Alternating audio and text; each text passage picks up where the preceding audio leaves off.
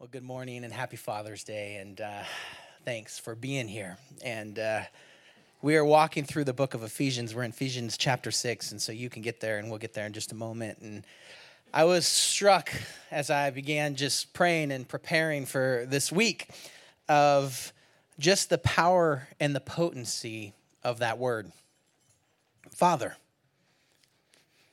I'm going to invite you for just a moment to think that word in your soul and in your heart for just a moment, Father. Here's the thing I know. There are no neutral responses to that word. There is no indifference. There is only a response based on your experience. You cannot say that it doesn't matter. I know when I say and hear that word, it stirs in me all manner of things. My biological father was not around. He bounced when I was 5 was the last time I saw him. Kidnapped me. I think I shared the story. Kidnapped me when I was 5, kept me for 3 days, and then decided a 5-year-old was a lot of work and just dropped me off at my grandparents' house, and I never saw him again.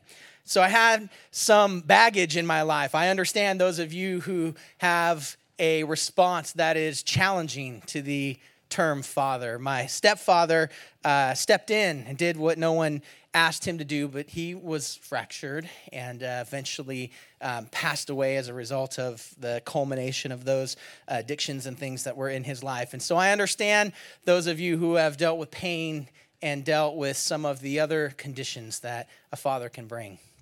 And so for some of us, when we think about father, there's pain in it, and it's true, and I feel that. For others, we think about Father, and it stirs in us an emotion of sadness because our Father isn't here. And maybe it was a great time, maybe it was a tough time, but we feel that emotion, and I understand that emotion's in the room also. For some of us, our dad's sitting right next to us, and we're trying not to make eye contact so we don't cry and get blubbery, and that's awesome. Congratulations. And that still stirs in us. So, there's no neutral responses to being a dad. I remember the first time that being a dad was real for me. It was summer of 2008. Braden had just been born in June, and in July, I had to go 2 weeks to summer camp. And for the first time, I was responsible for other people's kids, but I actually had a kid. Now, there's a thing about being responsible for other people's kids when you don't have a kid. Like, risk is really measured differently, right? Yeah, that's risky, but that is not my kid, so I don't care if he eats all those raw eggs or does that crazy thing that summer camp that you get him to do, right? You just filter the world differently when you're dealing with kids before you have a kid. And then I remember it was the summer of 2008, and I'm at summer camp, and all of a sudden I've become a guy. I'm no longer the cool youth pastor just willing to do any crazy thing. All of a sudden I'm the guy like, hey, no, that's not a good choice. Hey, no, you shouldn't do that. Hey, like something switched in me. Some of you will call it responsibility. I don't know what, but someone entrusted me with kids before I had a kid, and I don't know what they were thinking, but it was awesome. We had a lot of fun, a lot of good memories. There's a lot of scars. Chicks dig them. That's cool. But something happened in summer of 2008. I became a father, and I remember I was doing security. I was still young enough to stay up late past the teenagers, and I was walking around, and I was walking with one of the guys that I had brought who was a dad, and I remember this moment of terror as I was thinking about my family back home. They weren't with me at the camp, and this baby that I had responsibility for. And I realized with terror that I had no clue what it meant to be a father. I had no grid. I had no filter. I had some TV shows, right, that had, some Beaver Cleaver type scenarios in my head, and, some other things, but I had no clue. And I remember this overwhelming sense of inability, like I wasn't up for the task. And I remember talking to one of the dads. He was there doing security with me, and I said, how do you know you can do this? And he said, you know what? You never know you can do it. You trust God, and you do it. I was like, okay, here we go. And I remember this understanding for the first time that my dependency on God had everything to do with how I would father my children, how I would parent them, that I was going to need to be dependent. I knew I was going to need some mentors, but I knew I was going to need some people. Here's another thing that I know is true. In 15 years of student ministries, there is no more powerful moment working with junior hires, high schoolers, period, across the board, than when you introduce them to God, their Father. There's a lot of ways to talk about who God is, but when someone gets the picture, when a middle schooler, when a high schooler gets a picture of a perfect Father in heaven who loves them unconditionally, breakthrough happens. Breakthrough happens. Time after time after time after time. It's the reason that 1 John 3 is the message that comes out of me time after time after time. Whenever you put me around teenagers, and we're going to talk about how great is the love that the Father has lavished on us, that we should be called children of God, and that is who we are. There's something about understanding that we're loved by a Father. You know, it's interesting, as we hit Father's Day, I was really putting this together, and I was praying, I was thinking, I was wrestling with all of these ideas about dad and what a dad is. And then I recognized something. Actually, someone tipped me off to this, and I recognized and I connected it to what we're doing. When it comes to fathers, well, let me back up. When it comes to Mother's Day, we do a good job of just blessing moms. Moms, you're awesome. We love moms. We always love moms. I'm all in on moms. Moms are the bomb. We love moms. Amen. Have some gifts and be dismissed, right? That's Mother's Day in a nutshell, right? Father's Day is always, all right, dads, get your stuff together, right? Isn't it? Father's Day is always, here's what you got to do, dads, to get, to the next level. And I was struck by this sense that oftentimes it feels like this moment to speak almost disciplinarianly to our dads. And I don't want to do that today. I'm going to talk about stuff we can do, but here's what I really wanted to do. I just want to honor the dads. The biological dads, the stepdads, the mentors who have parented through mentoring, and just tell you how incredibly important the investment that you make is. And thank you. Thanks for short prayers. Thanks for caring. Thanks for being there. Thanks for working hard. Thanks for providing. Thanks for protecting. Thanks for coaching. Thanks for enabling. Thanks. Thanks for bringing the thunder when you need to bring the thunder. Come on now. Thanks for realizing you overstepped on the thunder and coming back and making it right. Thanks. I was thinking about how when we look at fathers, even in culture, it's so interesting that fathers are often depicted as either bumbling idiots or overbearing or controlling or someone who should be manipulated. I was trying to think of current pop culture, even references, commercials, things that honor dads. And it seems like the culture is just always in a state of dishonoring our dads. Men in general, but dishonoring dads especially. And for some reason, it's like we have a bullseye and it's the okay class to mock and make fun of and undermine and cut. And then we wonder why we have a generation of young men who don't want to sign up for that job. And I'm struck by that. And what ends up happening are statistics that are staggering. So I'm going to give us some statistics and then I'm going to take us to the Word of God. But I want you to hear this. The U.S. Department of Health says 90% of all runaways and homeless children are from fatherless homes. 32 times the national average. 80% of rapists with anger problems come from fatherless homes. 14 times the national average. That's the U.S. Department of Health. I'm just giving you stats. From Justice and Behavior, that's the source, 85% of children with behavioral problems come from fatherless homes. 20 times the national average. From the CDC, the Center of Disease Control, 71% of all high school dropouts come from fatherless homes. That's 9 times the national average. From the National Principals Association report, 75% of all adolescent patients in chemical abuse centers come from fatherless homes. 3 out of 4. 10 times the national average. Organization called Rainbows for All of God's Children says 85% of all youth in prison come from fatherless homes. 85% of all youth currently incarcerated, fatherless homes. That's 20 times the national average. So you can see why the inclination is to chastise, to say, dads, we got to do this, we got to step up, because there is an epidemic of fatherlessness out there. There's a generation crying out for a father and for a father's love. If you have your Bibles, we're going to jump into Ephesians chapter 6. And if you haven't been tracking with us, that's okay. I'm so glad you're here. This is going to be easy to jump into, but I will give you a little context as we get there. We have been walking through the book of Ephesians, and Paul writes this letter from prison. He is currently in jail, and most historians will tell us he's probably in the kind of jail where they just dig a pit in the ground and throw a grate over it. All right? He's not in a very good position.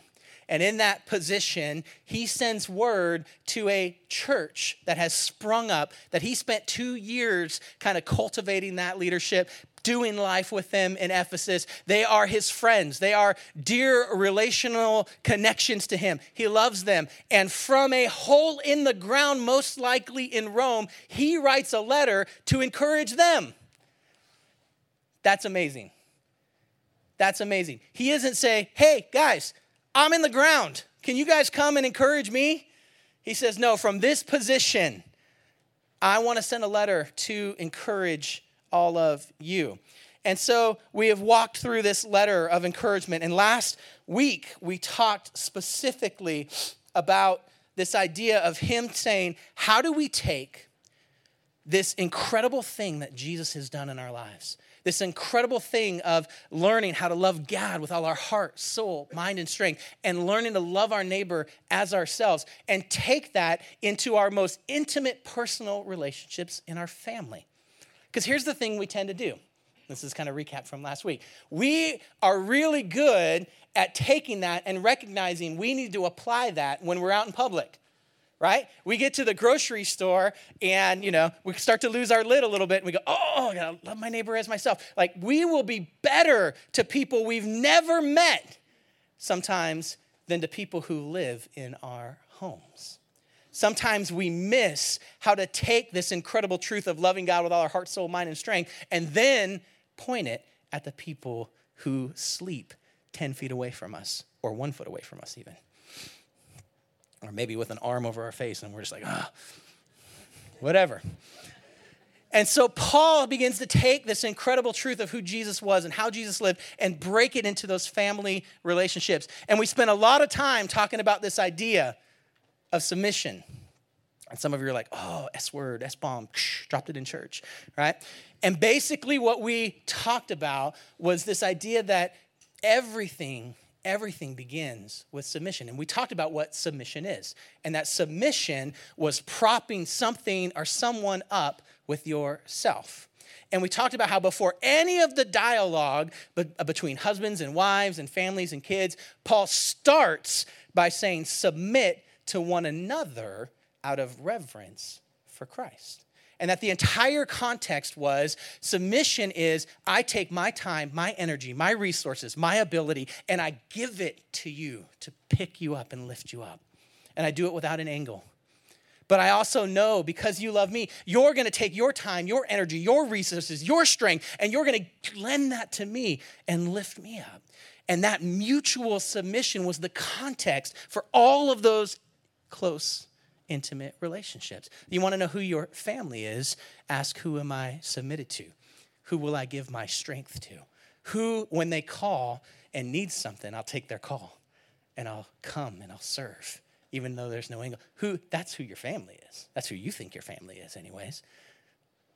So we talked about that. And then we leaned into this truth that Jesus, right before the cross, when he was preparing all of the final conversations and discourses, the scripture tells us he knew that all authority and all power in heaven and earth had been given to him. And so He took off his robe, wrapped a towel around his waist, and began to wash feet. And we talked about this idea that the most powerful position of authority you could possibly have is demonstrated when you lift and submit to someone else. That Jesus modeled the more power, the more authority, the stronger your situation, the stronger your need to take your energy, your power, and your resources and lift someone up. And so we walk that into our husband and wives relationship.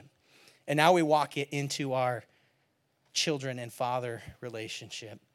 In Ephesians chapter 6, beginning in verse 1, Paul, he's just continuing his thought. It says, children, obey your parents in the Lord, for this is right. Honor your father and your mother. We could just leave that there. Honor them, which is the first commandment with a promise, that it may go well with you and you may enjoy long life on the earth. And then specifically, fathers, do not exasperate, it's a good word, your children. Instead, bring them up in the training and in the instruction of the Lord. That Greek word, exasperate, it means to rouse to anger or to enrage, and it's a present tense verb, which means that don't do this continuously. Don't continuously do that. Essentially, what he's saying is don't embitter your children or they'll become discouraged. Right? He's saying this is how this looks. Don't be a source of discouragement. Be a source of encouragement. Take your strength, your power, what God's given and entrusted you with. And the way that that submission looks like is you build them up. Doesn't mean you don't correct them. It just means you don't push them to a point of discouragement. Paul is picking apart these intimate relationships. Now, what's crazy to me is Paul has taken quite a bit of authority to begin talking into families like this. And the thing that you should know is that time and time again, he recognizes that for many people following Jesus, he has become a father for them. He's become a father figure. He's stepped up. And I love this because for those of us who have sometimes missed that picture, who maybe you in the early points of this message were like, yeah, that's me. I've been shortchanged. I haven't had that piece, that principle of someone else stepping in and stepping up. It's right here in the scriptures. And Paul did this for people. 1 Thessalonians chapter 2, verse 11 and 12, he says, for you know that we dealt for each of you as a father deals with his own children. He says, I interacted with you like a dad who deals with his own children. Verse 12, and here's what he did. I encouraged you, comforting and urging you to live lives worthy of God who calls you into his kingdom and to his glory. Paul says, hey, that's what I modeled for you. I modeled a father's role, and it was encouraging. It was building up. It was lifting up. It was comforting. And it was urging you to live lives that were worthy of God. I was thinking about the fact that other people have filled the father role from time to time in my life, have stepped in and spoken to my life that way. Now here's the thing. Let me keep going. 1 Corinthians 4:15, another time that Paul talks about being a father figure. Chapter 4, verse 15. He says, even though you have 10,000, which word is it easier? Guardians in Christ. Even though you have 10,000 guardians in Christ, you don't have that many fathers. For in Christ Jesus, I became your father through the gospel. Verse 16. Therefore, I urge you to imitate me. And here's the thing that just blew me away. Some of us, as we think about that father condition, you know what the definition of the father role that Paul modeled for others was? He said, hey, those of you who are imitating my life, I have become that father role. See, the father role says, I'm the one you can look at and model. I'm the one that you can step into my shoes. I'm the one that you can walk into this life modeling. That's the difference. I love how he says you had 10,000 guardians. Some versions say teachers, right? You've had many people who have stepped up and said, hey, stop doing that. Hey, knock it off. Hey, this is how you do this thing, right? We have tons of teachers. But the father role is the person who says, that's not just how to do that. Here's how to live. Here's how to walk this out. Here's how to be who God called you to be. Here's how to hear God's voice and obey. Here's how to live this out. Here's how to model it. And Paul is saying time and time again, I've become like a father to many of you. Why? Because I've said you can model this thing that I'm doing. And I'll take that responsibility. I'll step up. I'll encourage. I will release your gifts and your skills. I will speak that into you. That's what Paul does. With a father, you take the lifestyle. The father's the one who's present, whose behavior is observable, and whose life is emulated. By this definition, many of us still maybe never had a father. Many of us still maybe never had a father.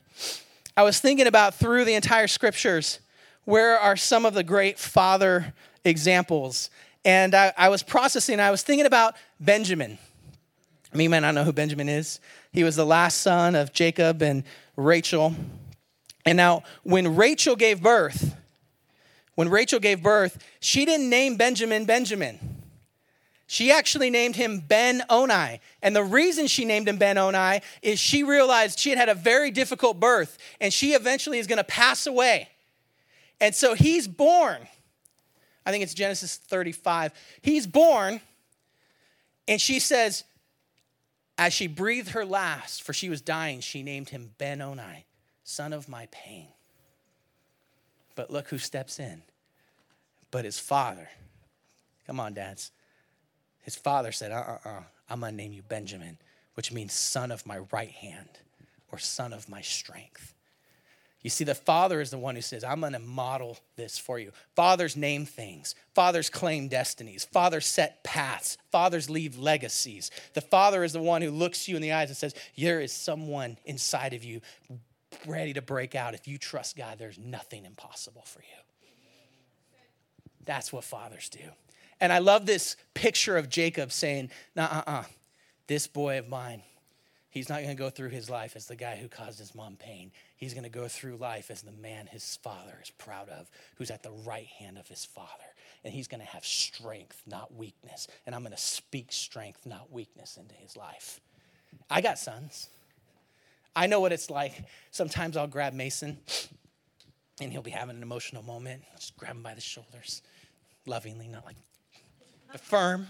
And I'll tell him, you know who you are. You're my little lion. Right? I said, don't you ever step up to the big lion. But you're my little lion. And there's nothing that's impossible for you. Daddy will help you. What am I doing? I'm just speaking life, speaking courage, speaking strength. I'm saying this is who you are. This is who you are. This is who your father tells you that you is. And you know what? He's all of 5 years old and he believes me. And it's getting into his core.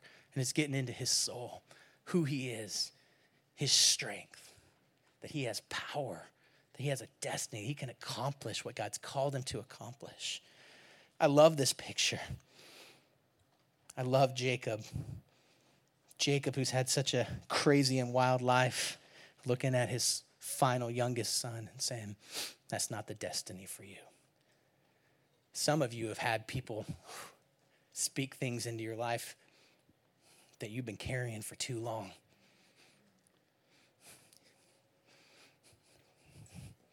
And when I get into the presence of the Father, and he says, you're my masterpiece. You're fearfully and wonderfully made. I designed you for a purpose. There's nothing that I've called you to accomplish that you can't do. And you just need to hear the Father's voice tell you that. That's who you really are. That's what a father does. It's incredible when that begins to get released. What's awesome is if you look through the generations who Benjamin becomes, he's the smallest of the tribes. He's the weakest of the tribes in just sheer volume of numbers. But there are some powerhouses that come through his lineage because of who Benjamin is. Ehud. If you don't know who Ehud is, he's tough. Read Judges. He's a lefty. He goes on missions to assassinate kings. He takes on the big guys. It's awesome. Ehud's amazing. The first king of Israel was a guy named Saul. You know what tribe he was from? Benjamin. His great-great-grandpa was Benjamin. The first king. Kings are coming out of his line because a father looked at him and said, you are the son of my right hand, the son of my power, the son of my strength. You are not, come on now, you are not the cause of pain and grief and sorrow. I'm speaking a new destiny over you. Mordecai and Esther, come on. Esther, she was in the tribe of Benjamin. She saved them all. Finally, the guy who wrote this thing that we're talking about today, Paul, he's clear when he kind of gives his credentials. He says, I came from the tribe of Benjamin. Certainly not. I'm an Israelite from the seed of Abraham, from the tribe of Benjamin. That's Romans 11:1. He locks in his credentials and his authority as, hey, I'm connected to that guy, the son of my strength and power. That's amazing. That's the power a father has to speak life and destiny into someone behind him. That's pretty cool. So I was processing this whole entire idea of what it comes down to. And I want to just give you some keys. The title of the message today is Fearless, and I haven't even gotten there yet, but I will. Don't worry, we're circling the plane here. But I want to give you some keys from this passage about what it takes to be fearless. So you know I'm skipping intentionally because I want to stay dialed in on dads. After he talks to dads in Ephesians chapter 6, he talks into the social system and structure of that time and essentially talks about how no matter what position you have in society, you honor and respect the people who are around you. You take those same principles of loving God with everything you've got and loving your neighbor as yourself, and you plug that in. And then he says, here's how you do it. Verse 10. Ephesians chapter 6, verse 10, he says, finally, be strong in the Lord and in his mighty power. I want to talk to you just a moment about strength. Some of us have experienced strength as a way to exert our will on somebody, to dominate. And Paul is writing into a culture. We talked about this a little bit last week, where might makes right. That was as simple as it was in Rome. If you were more powerful, if you were stronger, if you were better with a sword, if you had more resources, more friends, whatever, then you could basically do what you wanted to do. And Paul is saying, hey, in your lives, power does not come from, I'm able to just exert my will on you. That's not power. If you want to know where power comes from, you be strong in the Lord and in his mighty power. That's a massive paradigm shift to take into your family. That's a massive, and you got to think about in Rome, this was a massive distinction. I don't have authority because I outweigh you, and if I hit you, I'll win. I don't. All the power that has been trusted into me is from the Lord and understanding who he is. And the same way he modeled how to use that power, I'm going to model how to use that power. I'm going to lift you up. I'm going to flip this whole entire dialogue. And all of a sudden, the expectation is on the more power I have, the more responsibility I have to lift up those who are powerless. Whoo! What a massive paradigm shift. This is the kind of paradigm shift that eventually overthrew the entire culture of Rome. People started radically believing that that was strength. The first thing you should take away is that our strength is in the Lord. It's not might makes right. It's our strength is in the Lord. Verse 11, he says, put on the full armor of God so that you can take your stand against the devil's schemes. For our struggle is not against flesh and blood, but against the rulers, against authorities, against powers of this dark world, and against spiritual forces of evil in the heavenly realms. Second thing I want you to catch is very simple. One, our strength is in the Lord. Two, our battle is a spiritual one, guys. Our strength is in the Lord. And the second one is our battle is spiritual. Some of us can't get over the physical part of our battles, and we get stuck there, and so our strength always comes down to us. Here's how I know that this is true. The last time you got into an argument with someone you love, did you win that argument because your physical strength? If you did, then, we're going to schedule a meeting and we'll talk about it. That argument, did you win? Is there a win in those arguments usually? Or does that argument resolve when you realize that there is something greater going on here. When you realize that the person that you're eyeball to eyeball with is someone God designed, someone God loves, someone God entrusted you in relationship to, that you not only love God with all your heart, soul, mind, and strength, you love your neighbor as yourself, and this person counts in that category. So all of a sudden, even if I have the strength to win physically, my battle isn't physical. It's spiritual. Will I take my strength, my energy, my resources, and will I have the courage to walk into this thing and say, what can I do to help? Ooh, you guys remember that? Or will I say, here's what I need you to do? Trust me, that battle didn't end well if that's how you approached it. Our battle's spiritual, guys. It's between our hearts, submitting with God, and loving the person that he's entrusted us with. If you think that they are your fight, you will always lose. You'll always lose. It ends, most of those fights end when your heart gets right and you agree to be reconciled more than you care about being right. If you'll agree to be reconciled more than you care about being right, you'll be able to move through that. I'm going to jump ahead to the closing thoughts here because time is getting away from me. But Ephesians chapter 6, we're going to go all the way down to verse 9. And I love this because Paul has written this incredible letter about encouraging the saints and who they really are and getting a picture of the fact that God's designed you, that there's nothing impossible for God. And here's a picture of how you take all of that and you live it in your day-to-day lives. And he's encouraging. And then suddenly he says, oh, by the way, would you pray for me? So when Paul asked for prayer, I'm pretty curious about what he asked for prayer for. And here's what he says. He says, will you pray also for me that whenever I speak, words may be given to me so that I will, what's that word right there? Fearlessly make known the mystery of the gospel, for which I am an ambassador in chains. Pray that I may declare it what? Fearlessly, as I should. 2 final keys, and we're going to wrap up here in just a minute. Our weapons, the things that make us strong men, the things that make us strong follower of Jesus are the word of God and prayer. And if you don't understand how to use your weapons, you're going to lose battles. If you don't have access, if you don't train, if you're not equipped, you're going to lose battles. Your weapons are the word of God and prayer. Why? Because the word of God introduces you to the person of God, and prayer puts you in relationship with God, and our battles are spiritual, not physical. So you want access to God, then that's how you get it. I think about it so often when I realize how out of shape I am, that I need to push some weights around, but I realize in my spirit I need to push some scriptures around. I need to push some prayers around. I need to get into the presence of God regularly and make sure that I am strong and fit and ready for battle, because otherwise I will make mistakes. I'll try to move in my own strength. Come on now, I'll forget that the battle is spiritual and I'll make it about the situation and the person, and I'll lose. Paul says, these are the weapons that you have. So since you have them, will you pray for him?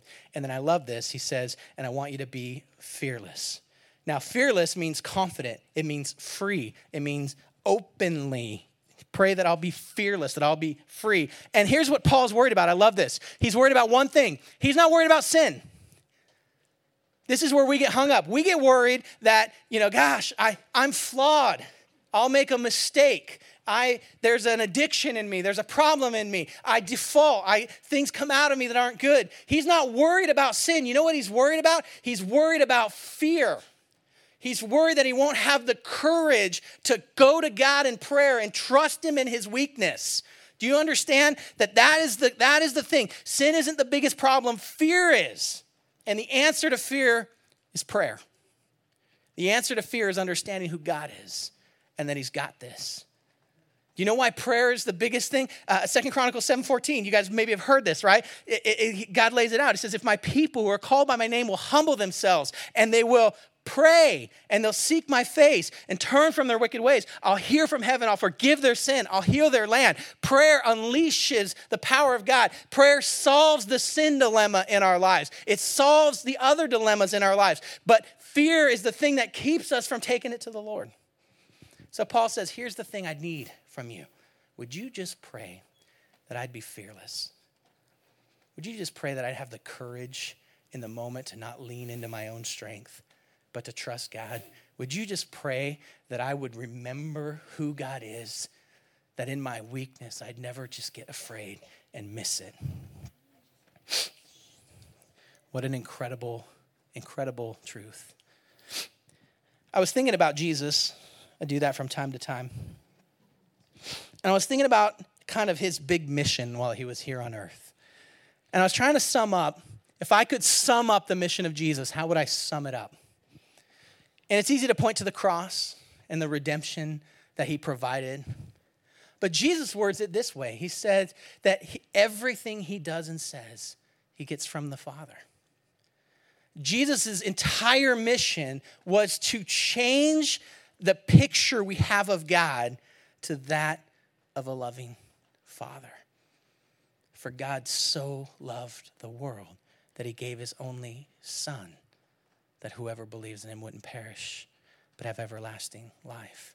He changed the narrative. You look through the Old Testament, and we don't have a very strong picture of God as a father, right? He was unapproachable a little bit. He was an authoritarian at some points. He was given boundaries. There was love, but we didn't get a picture of God as a perfect father until we met Jesus. And Jesus said, if you know me, if you've heard me, then you know the Father. Guys, wherever your situation is, you need to hear this. You are loved incredibly by a Father. When he looks at you, what he sees and the destiny he's spoken over you is so good. He has a plan for you, the scriptures say. He doesn't want to harm you.